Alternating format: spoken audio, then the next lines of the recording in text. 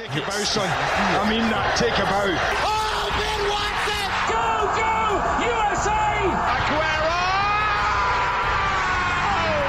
The USA! What about that? It's John Brooks! It's John Brooks! There's the goal from Pedro! I swear you'll never see anything like this ever again. You could not write a script like this! This is EPL From LFK. You're listening to EPL From LFK for Week 3 of the 2017-18 English Premier League, presented by the Playmakers and brought to you by your host, Shaun Goodwin. On today's show, the weekly game recap and the weekly result recap. Should the transfer window shut before the season starts? Best and worst transfers of the summer window. Player of the week and villain of the week. Goal of the week, this week in history, and week 4 predictions. Hi guys, how you doing? Just again, me, myself and I this week for a second time in 3 weeks. I was supposed to have my boy Cooper Scott with me, but he had other obligations, so it's okay. I'll just go solo. But probably a short episode, 15-20 minutes, I imagine. So we'll jump straight into things. So first game, or first section, is a game recap. Arsenal versus Liverpool. You guys are probably expecting it. My team, Liverpool, up against, top 4 challengers, probably Arsenal. And goals were expected. To put it this way, it hasn't been a 0-0 draw between Liverpool and Arsenal since 1998 at Anfield. There's been 21 games at Anfield since then, 84 goals, so averaging about 4 goals a game. And we did get 4 goals this game as well, but all from Liverpool. 4-0 win. Just a quick analysis of some major key points I saw. Arsenal, for a start, had 0 shots on goal. Arsene Wenger is a very attacking-minded manager, always has been. And to have 0 shots on goal, that's a little surprising. But when players like Ozil and Sanchez are disappearing, non-existent basically, you're not really going to do much on your defensive end. On the back end, we've talked about Rob Holding before. Me and Michael swaying a few weeks ago about how he's not a good enough quality defender to be starting for Arsenal. A couple of times he got caught out this weekend, resulting in goals. Again, at the back, Hector Bellerin. I'm still a fan. I was a huge fan of him when he was younger, but he's not producing as he promised to when he was younger. And then looking at Liverpool's would have been 4th goal. Mohamed Salah. No, 3rd goal. In the 3-0 for Salah's goal. Bellerin was at fault, but watching that goal, I'll try and tweet it out later if I can.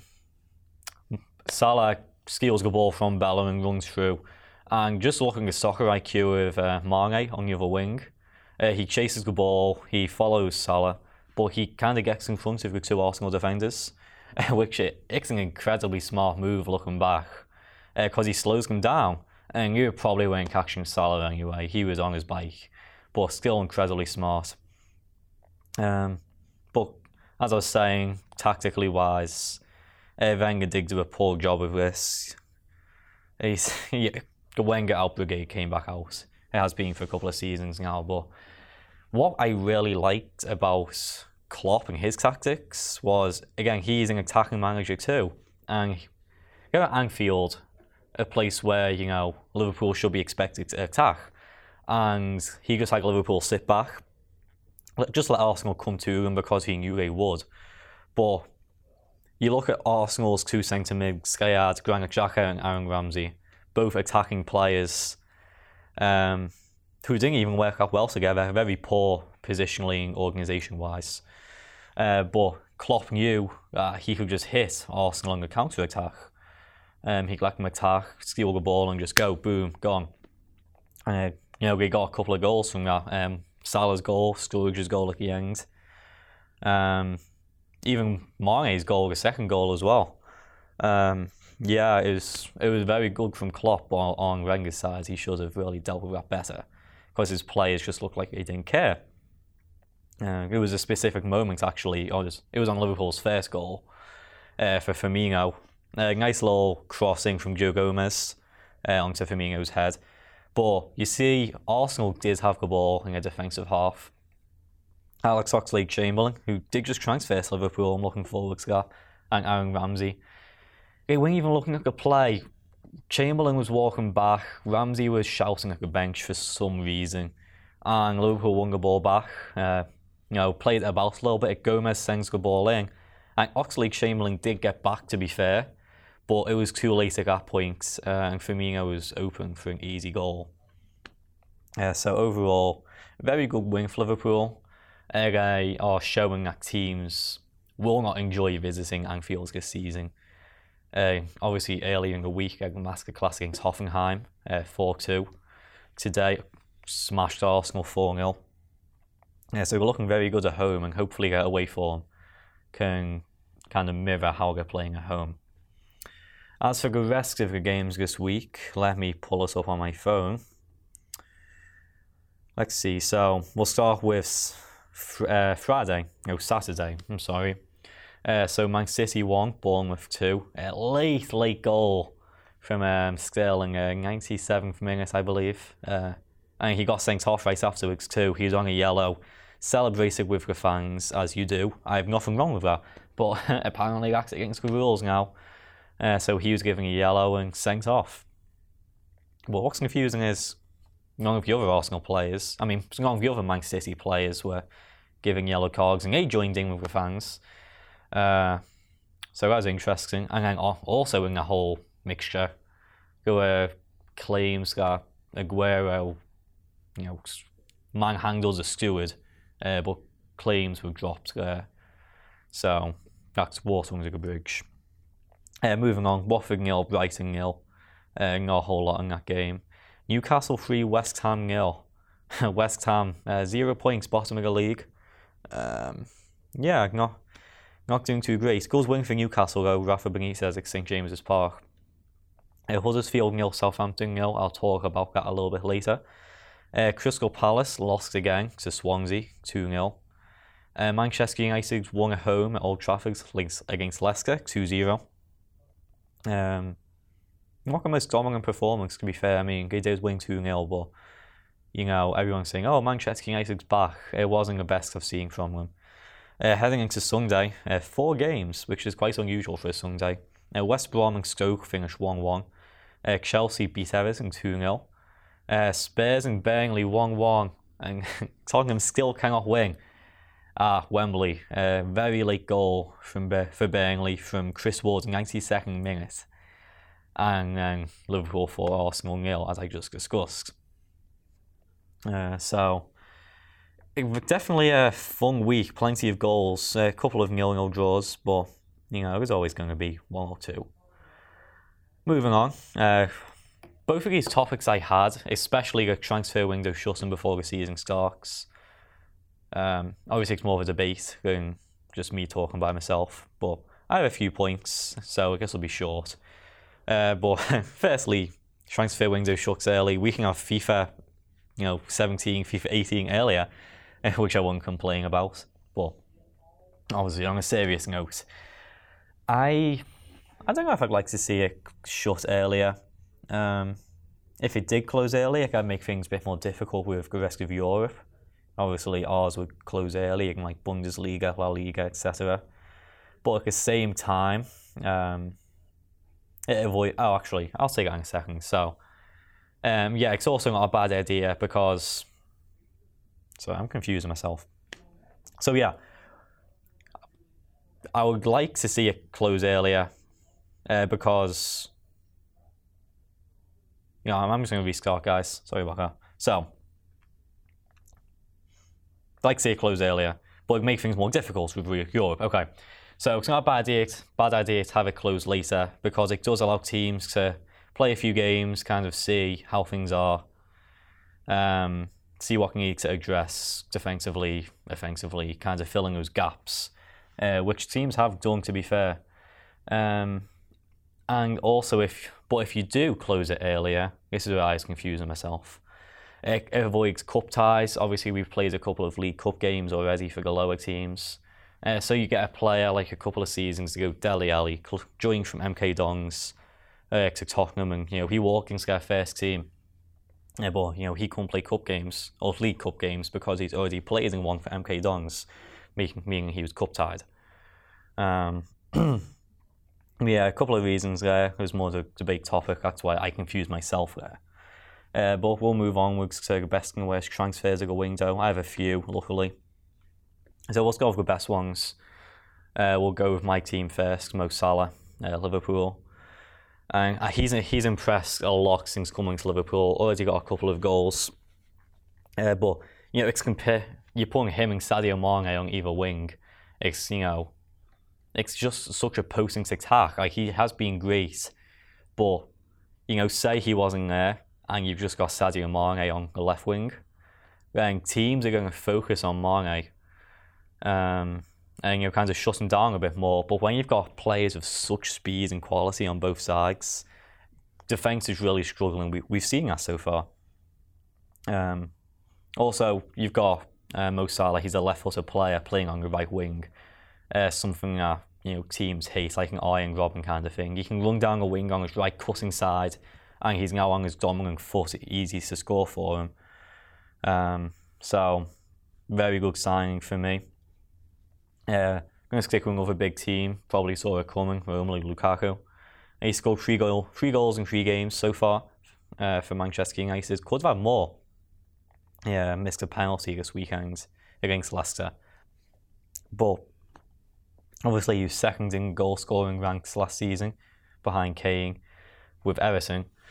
He's only going to get better with Manchester United, in my opinion, when you've got players like Pogba and Mata. You've got, wingers Martial, Lingard, but he's definitely improved, and now he's got Ibrahimovic, who's just re-signed for Manchester United, kind of as a mentor. He's going to be a household name for Manchester United, unfortunately, for many years to come. And my final player would be Renato Sanchez, and it's only a loan deal, but he joined Swansea. Coming from Bayern Munich. He's a wonder kid. You'll recognise him from Portugal. He scored a game-winning goal in the European final. But the only reason I can see Swansea being able to pull this off is obviously Paul Clement. He was assistant to Bayern for a long time. And that connection definitely helped him out. But he's going to be a key player for Swansea. I don't see him staying past this season. He's going to go back to Bayern or to another big club. But definitely for this season, he'll be a huge help in keeping Swansea up. As for the worst players, I only have 2 of those. First is Cuco Martina, Everton, part of Everton's mass signings this year. He scored 1 nice goal against, I believe it was Arsenal. A beautiful curler last season on the outside of the foot. But apart from that, he isn't a quality defender. Right back, I believe. He's not going to be walking into Everton's team starting. And obviously, Everton have got Europa League now, so they do need a bit more depth, something I've talked about a lot with Liverpool. So, he's definitely not a terrible signing, but I'm just going to see him adding much to Everton when he can go for better players in a position and the kind of places they want to be and what they want to challenge for. And my other signing would be Joe Hart. We were just talking about him earlier before the show. And West Ham fans, they saw him as this kind of... They imagined him to still be the player he was when he played for Man City before he got shipped out to Torino. He's past his best, he's older. He actually conceded the most goals per shot. He had the lowest save ratio in Serie A last season. And, Serie A is not exactly the powerhouse it used to be, that's for sure. So I don't know why West Ham expected him to come in and be the saviour. And, it's already showing. You can see he's 3 goals this week in the 3-0 loss to Newcastle. 3 goals last week, and with 3-2 loss to Southampton. And then the game week 1, West Ham conceded 4 goals to Manchester United. So, 10 goals? Yeah, 10 goals in 3 games. Okay, Joe Hart. He's a good leader of men, that's for sure. He's a very good leader, but I would not be surprised to see Adrian back in the starting lineup very soon. So yeah, actually I guess we'll move onwards to Player of the Week and Villain of the Week. So I'll start Player of the Week, Fraser Forster.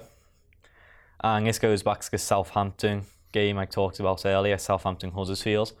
Huddersfield were looking to become the first team since 1998? Yes. Oh no, the first team since 2002 to win their first 3 games in Premier League. They didn't do it, 0-0 loss, they're still undefeated, which is, great for a team in their first season in the Premiership, that's for sure. But they would have won that game too if it wasn't for Fraser Forster, which leads to me saying he's Player of the Week. Huddersfield had 16 shots that game. Forster did great, several good saves, and there's a moment that stands out to me where a cross came in, he completely hashed trying to catch the ball, and it dropped to a Huddersfield player. And Fraser Forster's on the floor, and he still makes the save. Just gets his body right in the way. Good save, and it's interesting because you watch that, and his players don't, complain at him like, "What are you doing? Like, why are you messing this up?" Because they trust him as their starting goalkeeper. I'm a big fan. He's my starting goalkeeper on fantasy, and he got me 11 points this week. So thank you, Fraser Forster. Villain of the Week. Former Liverpool guy Martin Kelly, now at Crystal Palace, came on as an early sub, and he was at fault for both of Swansea's goals. The game finished 2-0 to Swansea. The first goal, just far too weak. You've got new signing Tommy Abraham for Crystal Palace. He was behind Kelly, and the cross came in, and he literally just kind of, not manhandled, because that'd be a foul, but, he just went through Kelly easily to get goal side and poke it in. Kelly was far too weak, only being on for a few minutes. And the second goal, again, included Kelly and Abraham. So Abraham passed the ball out, he tried to pass the ball out wide, and Martin Kelly, he should have got the ball all day easily. And he just kind of jogs towards it and half-heartedly tries to get the ball, and Leroy Fair just strips him of it. A lot more ambition and will to have the ball. And then Leroy Fair went on to pass the ball on to Andre Ayew, who scored. But if Martin Kelly, if he didn't play, or just simply, showed a bit more strength. Yeah, strength really. I mean, man up. Both of those goals wouldn't have happened. And, Crystal Palace could have had their first point of the season. They still have 0 points after 3 weeks. Goal of the week. There's only one choice. Charlie Daniel plays for Bournemouth. Bournemouth did lose that game 2-1, as I mentioned earlier. But my God, I mean, that's the kind of goal that we're going to see at the end of the season as a goal of the week contender. Just 13th minute of the game, and the ball drops out to him on the edge of the box, on the side of the edge. So crazy angle. And, you think he's going to take a touch, bring it down, cross it in maybe, or, just cross it in first time. But he shapes his body, and you can see he's going up for the shot. But, you're watching, you're like, yeah, that's not going in, that's flying over the bar, or, not going close. And he lasers it outside of the foot, off the underside of the bar, and right into the side netting. Which it kind of shows, the kind of angle he was shooting at, where it didn't even hit the back of the net, it hit the side after shooting straight. It was crazy good. But that's definitely goal of the month, and we'll be seeing that again at the end of the season for goal of the season, I reckon. Moving on to the end, getting close to being done. This week in history, I have 2 this week, because one of them, it's not really history. It is. It was 2015. So 29th of August 2015, Jamie Vardy scored against Bournemouth in a 1-1 draw. And that would be the first goal of 11 straight games he scored in to go on to break Ruud van Nistelrooy's record of 10 straight games. That streak ended, I think it was December. It would have been December now, I think, where he scored against Manchester United. And again, I believe it was a 1-1 draw. To break Van Nistelrooy's record and go on to 11 games. The second one Huddersfield, they did not become first team since like 2002, I believe, to win their first 3 games after promotion. But they did become the first team since 1998 to keep 3 clean sheets in their first 3 games. And that was, the last team to do that was Charlton in the 1998-99 season. Although, that season Charlton did finish 18th and get relegated. So, Huddersfield fans can't get too excited just yet, but they're looking good so far, definitely. And week 4 predictions. We have an international break this weekend, so a little bit of a rest for me, although I enjoy doing this, so I'm kind of sad.